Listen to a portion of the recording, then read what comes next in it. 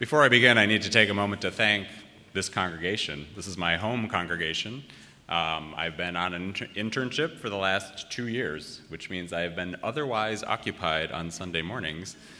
And I feel so at home here, I almost forgot I was preaching. But thanks to everyone who held down the fort and welcomed me back. People sometimes ask me whether becoming a minister was something I'd always longed to do. And the answer is actually no. A lot of the signs were there my whole life, but they just didn't all come together. My call to ministry turned out to be more like a light bulb going off over my head, one of those aha moments. When this happened to me, more than one minister hinted that I might want to find the light switch and turn that bulb off. But my gut and my heart told me to do it, to make the leap, to go to seminary. If I could make a leap of faith like that, maybe I would make a decent minister. The leap of faith turned out pretty well pretty quickly. I discovered that I loved seminary and the community that I found there. And my lifelong love of language was soon blossoming in new ways, in sermons and essays and poems. It was all going rather wonderfully. And then one day, when I was not terribly far into the ministerial formation process, I had a chilling realization. Oh dear, they're going to make me pray.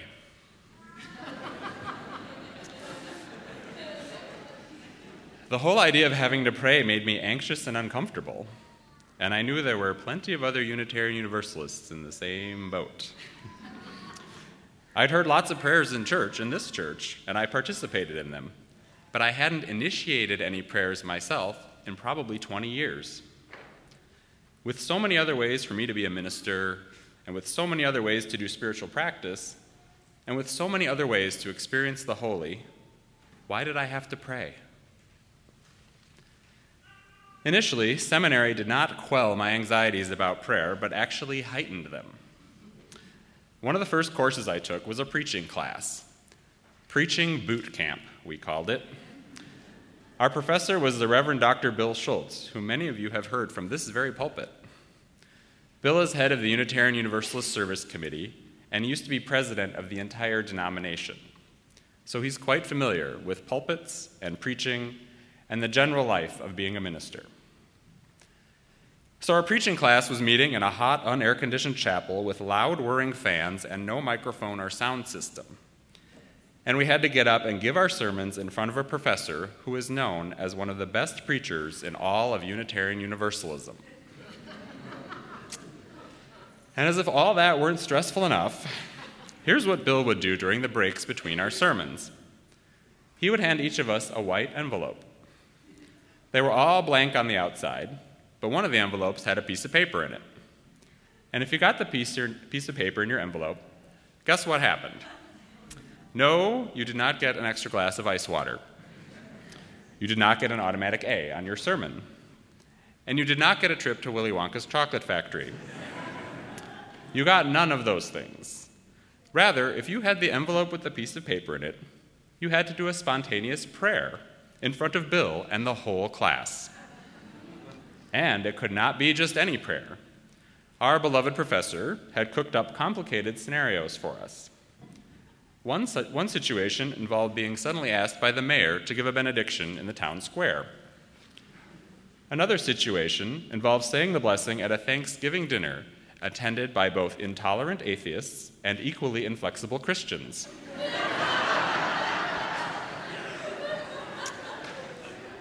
This prayer exercise was enough to make a seminarian wonder whether it was too late to turn off that light bulb.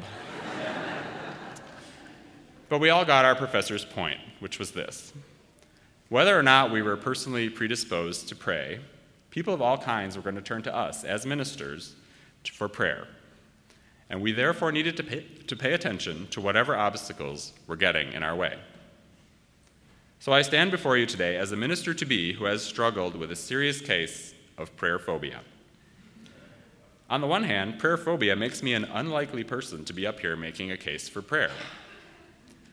On the other hand, who better to make a case for prayer than someone who has had to make the case to himself. For most of us, when we're at church, prayer can be something of an optional activity. When we're not at church, prayer can be something of an optional activity. This congregation is comfortable with prayer during worship, just such as the words we just heard from Ruth during the cycle of life. But how often do we take prayer with us when we walk out those sanctuary doors? To be sure, some of us have rich and blessed prayer lives. But for those of us who don't have that, what are the obstacles to prayer? What are the obstacles to creating prayer from our hearts? What are the obstacles that keep us from ever praying at all? When I take a close look at my prayer phobia, I see three main obstacles. These obstacles are interconnected like a tangle of thorny vines choking a garden. It's hard to examine each one separately or figure out where one vine ends and the other begins. I tend to take a why not approach to life. If presented with the option of doing something or not doing it, I'll ask myself, why not? And when I've asked myself, why not pray, here are the reasons I've come up with. Praying doesn't work. I don't have anybody to pray to, and I don't know how to pray. I think these objections resonate for a lot of people, and you can probably see pretty quickly how the three objections are intertwined. How can you know how to pray when you don't have anybody to pray to? How can prayer work when you don't know how? And you might not have anybody to pray to because you stopped talking to God when prayer didn't work. I used to avoid this tangle of vines entirely. I took comfort in the school of thought that defined prayer more broadly. Prayer is how we live. And to this day, I still like that perspective, that deeds can perform many of the traditional functions of more verbal prayers. Actions done with intention can center us, they can comfort us and others, and connect us with the sacred and the whole larger wholeness of life. Actions can be a way of addressing our needs and hopes and be an expression of what we find to be good. When I think about the important relationship between prayer and action, I'm reminded of a little scene I witnessed a couple of summers ago. It was a perfect evening, warm enough to have late dinner outdoors, but not too warm. So my partner and I and one of our friends grabbed a table on the sidewalk at a diner near where we live. The service at this diner was happening at a very leisurely pace, so there was time to take in the sights up and down the street. As we were waiting for our food to come, I noticed a group of about a half dozen women and men standing near some motorcycles that were just parked down the block. They were starting up the motorcycles, and the sound was impossible to miss. As they were getting ready to get on the road, they paused and stood in a circle. They bowed their heads in prayer and held hands and shared words that I could not hear over the noise. When they were done, I saw them exchange hugs and handshakes of goodbye. Then they jumped on their bikes and rocketed off down the street. They had been dressed in t-shirts and shorts, no leather jackets, helmets, or other protection. This struck me as something of a contradiction. Because I thought that if they really wanted to get home safely, they should do more than just pray. They should take action. Actions and words are two ways of expressing our hopes and intentions, and I tended to put more weight on action. This scene with the motorcyclist took place the same summer that I was working as a hospital chaplain intern, so the role of prayer was very much on my mind. For someone with prayer phobia, being a chaplain seems like the worst possible job. Every room in the hospital was like the white envelope with the piece of paper in it. But being a chaplain was actually one of the best possible jobs. That's because the hospital posed a challenge to my belief that action was always preferable to verbal prayer. When you go into a hospital room and the patient is expecting you to say a prayer, there may be nothing else you can do. A chaplain can't go out back and dig a well or plant a tree and tell them that was your prayer. In many medical situations, a prayer of words may be the only step left for anyone to take. I learned that my job as a chaplain had less to do with deeds and more to do with being and with giving voice. And the hospitals where I saw vivid examples of how prayer could work. I had to break out of the traditional model of what I've been taught about spoken prayer. That model is what my partner, who was raised a Unitarian Universalist, calls the Santa Claus approach. A prayer is like a request to Santa. You ask or perhaps beg for what you want, and maybe you get it, and maybe you don't. And if your request is denied, you may never feel like you understand why, and you were supposed to be okay with that. I realized that if I were going to accept prayer, I had to unlearn the Santa Claus approach. I would forever think that prayer doesn't work if I stuck with that perspective. There were too many examples in the world of good and faithful people praying for things that were not to be. The rain doesn't come soon enough to save the crops, or the rain doesn't stop before everything floods. The relationship isn't saved, the illness isn't cured, even though everybody prayed and prayed. So many hopes voiced, and so many hopes dashed. If I was ever going to be able to think of prayer as something that worked, I was going to have to redefine the meaning of effective prayer. And the hospital, even with its deaths and losses and dashed dreams, turned out to be a good place for me to see how prayer could work. A couple of times during my chaplain internship, I had to work the morning surgery shift, which could start as early as 6. I remember going into the area where patients got prepped for their operations, each one behind a curtain, in hallways that were warrens of medical equipment, with staff in pale blue scrubs moving in every direction. To me, doctors and nurses' whole lives were a kind of prayer, a prayer of service. But I was there, in my ordinary dress clothes, to provide another kind of prayer. I was there to represent a larger love, and to help patients feel connected to that love through my presence and my words.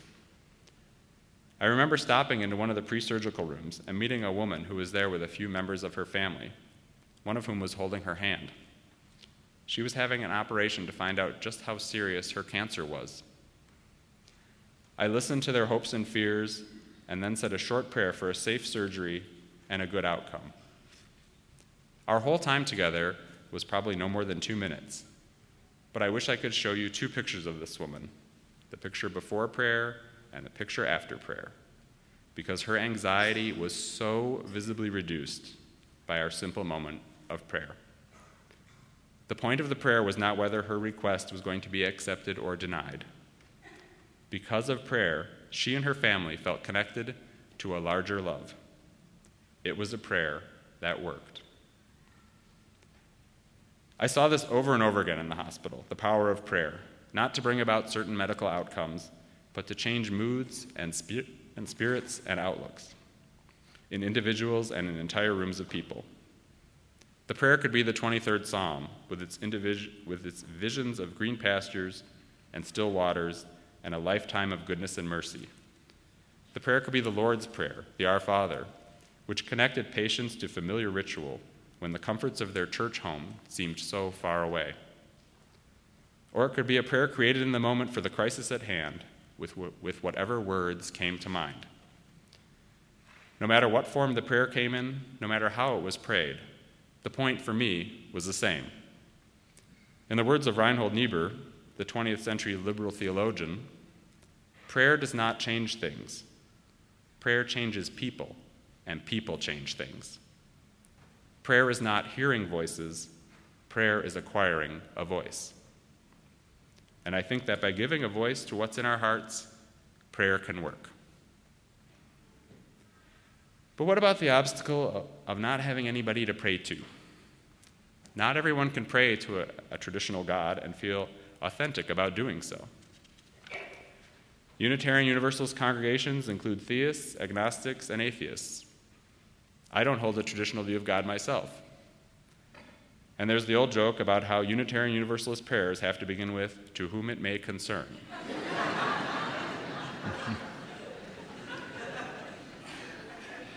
How might we pray when we don't know whom we're praying to? One way is through metaphor. Instead of thinking of a prayer addressed to God as a request being made of God, we can think of the word God as a symbol for a larger love. We can think of it as an acknowledgement of our often humble and vulnerable place in the universe, and the humble and vulnerable places in which we find ourselves within our own lives. We can think of praying to God or the Spirit of life or to the Holy One as a way of putting our hopes and dreams and fears into that much broader context of acknowledging our relationship to mystery and the infinite. Another way to pray is what can be thought of as a more horizontal prayer, a naming of wishes for each other or for our world, and doing so in a way that does not include a reference to a deity. The closing song we do here at First Universalist is an example of that. Go now in peace. May the spirit of love surround you. May is a great word for a prayer. So, as a person still overcoming prayer phobia, I wish I could stand before you today and tell you that prayer has transformed my life. I'm afraid I don't think it has, at least not on its own. But I want to tell you what a spiritual practice of spoken prayer has looked like for me, and how it has had power in my life, and maybe it will open some ideas for you and your own life. One of the main challenges, of course, is finding time to pray. In his book, Simply Pray, Unitarian Universalist minister Eric Walker Wickstrom recounts a story about Martin Luther, the great Protestant reformer, who was said to have set aside an hour a day just for prayer. And when Luther was asked what he did on days when he was too busy to pray for a whole hour, Luther responded that on such days, he prayed for 2 hours. The case that Luther was making for prayer was that it was even more essential in times of stress, and it's good to make prayer a habit. As is so often the case with me and Luther, I agree and I disagree.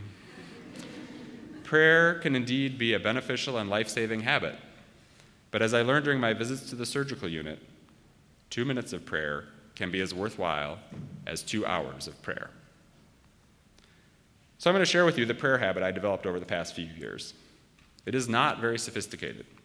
It is quite simple, actually. But I've taken heart some other words from Eric Walker Wickstrom, who says that we should not shy away from prayer because we worry that it's one more thing we'll end up failing at. I suppose there is some small chance that prayer could be a form of failure.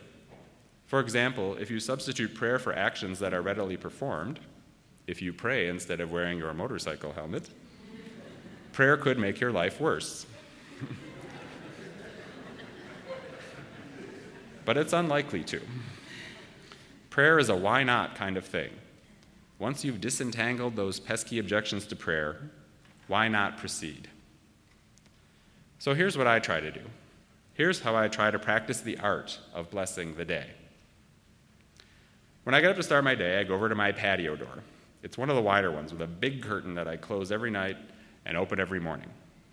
And as I'm pulling the cord and opening the curtain on my day and looking out at the morning sun, I say the following things.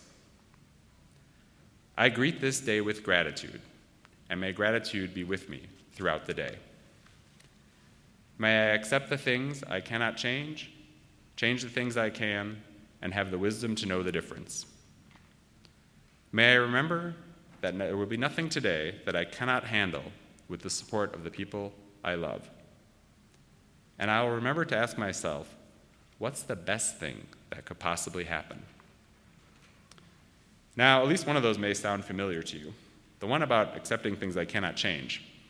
That's a variation on the Serenity Prayer, originally written by Reinhold Niebuhr, the theologian I mentioned earlier, the one who says that prayer changes people and people change things. The line about the day giving me nothing I can't handle is an adaptation of a prayer that was scotch-taped on the inside of the back door of the house I grew up in. We saw it every day when we headed out into the world, and it reminded us what we could handle. The line about gratitude I simply created myself, because gratitude is perhaps my most important theological practice. And the reminder to ask myself, what's the best thing that could possibly happen, is the response to my age-old habit of being Mr. Worst-Case Scenario. Always prepping myself for the worst thing that could possibly happen, instead of focusing on the beauty and abundance of life. I know that these prayers are a little self-focused. They're a little bit pep talk. I know there are people who get up in the morning and do devotionals, calling to mind the faces of the people they love and holding them in their hearts. I have a great respect for that discipline, and I find it very beautiful. But if you ever saw me first thing in the morning, you'd think, that guy needs a pep talk. My prayers about others come later in the day. And in this line of work I'm in, I constantly have the opportunity to think of and serve others. You know what else comes to me later in the day? Little bursts of gratitude. More gratitude than came before I started doing my morning prayers. More serenity, too, as my morning serenity prayer echoes back at me when I'm trying to decide what I can and cannot change in my life and in the world. And more, I've been noticing just how often the best thing that could possibly happen actually does happen, which leads to more gratitude and more serenity and a whole lot less prayer phobia. May I and you and all of us find the best possible relationship to prayer in our lives and see it for the gift it can be. May it be so, and amen.